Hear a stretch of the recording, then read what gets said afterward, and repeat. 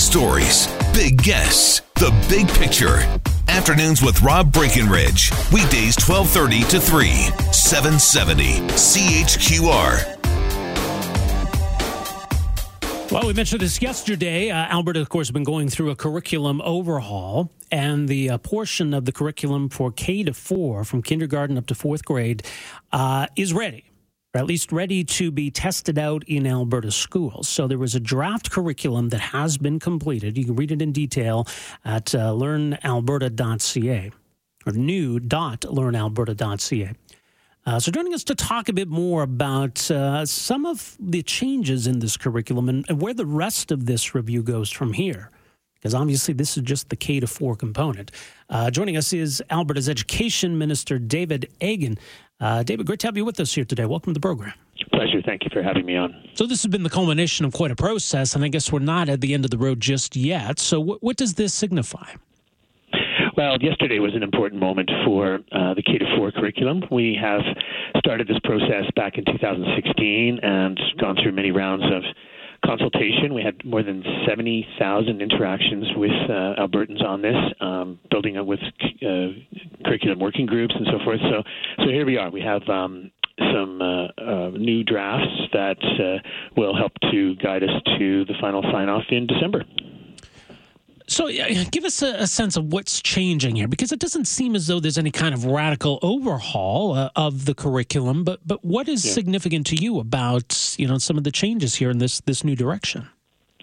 Well, I think the key new direction is that we are looking at all core subject areas in all grade levels at the same time, so that we can look for those cross-curricular connections or competencies that can flow through between math and social and science and so forth. Say, for example, the financial literacy component that we have threaded through K to 4 and right to grade 12 when we build it allows us to teach about the math concepts around financial literacy, but also social studies and economics and wellness in terms of family management, budget management, and so forth. So it's a way to really embed concepts and build on them every step of the way.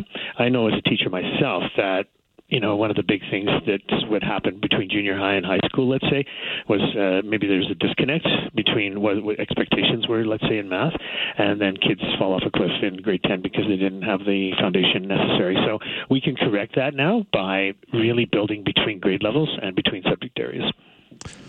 So going forward into the next school year, this is going to be, I guess it's going to be a pilot project. So how's it going to work, and what are you going to be watching for? Well, when you field test something, you can really see and get the bugs out, right? And so after I sign off on these drafts here by the end of December, we will look for field test areas where there's high functioning schools with experienced teachers who can start to use components of the K-4 curriculum in their class and look for alterations we need to make again. Again, I'm not just handing these tablets down from on high. Every step of the way we've made modifications based on public input, expertise input, and field testing will be really a big part of that too. There's been a lot of talk about the sex ed curriculum in particular and how that needs to be modernized. And does it factor in a K to 4 curriculum? There really isn't a sex ed component to speak of here. There is the wellness curriculum. What kind of concepts are a part of this curriculum and appropriate for K to 4 context?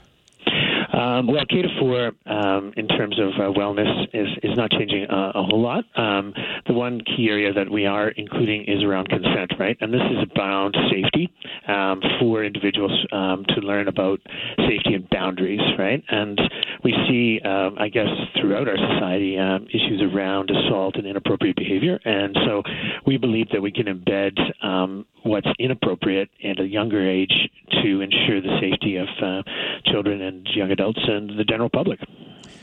Also, there's been a lot of controversy around the math curriculum and whether or not we're emphasizing the fundamentals, the basics of math. Does this change the way math is taught between kindergarten and grade 4? Yes, I believe so. I have put an emphasis instructed, try to keep out of it as much as I can, but, it's definitely an emphasis on basic skills in numeracy and math skills. And so, that includes ensuring that people know and have internalized the basic, math times tables and so forth, so that they can move on to problem solving and not be frustrated and get tripped up along the way, right? Having a good idea like this we don't have to wait for the new curriculum. I've already started putting in, for example, in grade 6 and grade 9, no calculator parts to the provincial achievement tests. Mm-hmm. And this year I've got a written part to the Math 30 exam. And so, I think that we're doing it now, basically. Our math results are strong. I'm really proud of the progress that we've made, but, I think we have high expectations and responsibility to our kids to give them the skills they need. And where do things go now for the curriculum for the rest of the grades? Well, we'll start straight away on 5 to 9. Again, these have to be connected together, and I just saw just how comprehensive this process is, and so we will move straight ahead with to the end by 2022, I think, to grade 12. And let me I wanted to get an update from you regarding Bill 24 and schools implementing policies to ensure that they have policies that live up to the legislation, that they have meaningful anti-bullying policies. Just an update, first of all, on whether there are still schools that have not submitted policies, whether there are still concerns about some of the policies you've seen.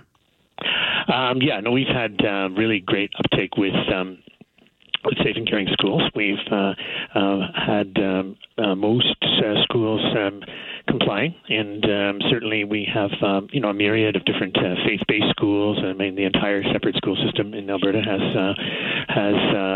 safe and caring policies that are acceptable. I think we're up to about 98% of kids being covered now. So I'm still in conversations with a few schools that need clarification, but I'm really proud how people have jumped on board and built safe and caring policies that protect all kids. Now, some schools have claimed that your department has ordered them to change their statements of faith. Has that occurred?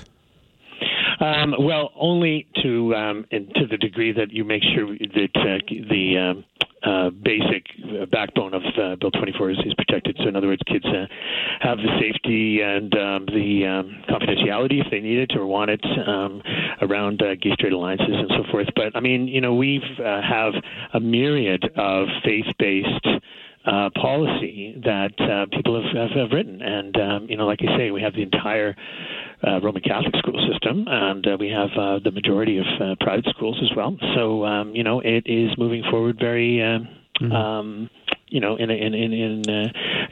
mutually amicable way.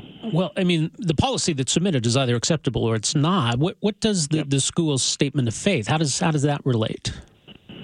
Well, again, people need clarification. We only have basic components that are necessary to be there for protecting kids. The existence of a gay straight alliance if students choose to have one, and the confidentiality that can go in there again if students want to choose to have that confidentiality. So, anything else is not central to that, and we have lots of safe and caring policies, right? Literally hundreds and hundreds that include faith-based proclamations, to which I'm fine with and encourage, actually. Yeah. All right. So you don't see a conflict that religious schools can maintain their religious character and still have meaningful safe and caring policies? Oh, absolutely. You betcha. And I have lots of good examples of that. And, once people sort of take a quiet second look at what the intention is behind this whole thing, we've seen a lot of people move along, right? We've all learned over these last couple of years, and, we're a better society for it as a result. All right. Well, in the meantime, people can read more about the new curriculum. It's new.learnalberta.ca. David Egan, thanks for making some time for us here today. Really appreciate this. Yeah, you bet. Thanks. Afternoons with Rob Breckenridge, starting at 12:30 on News Talk 770 Calgary.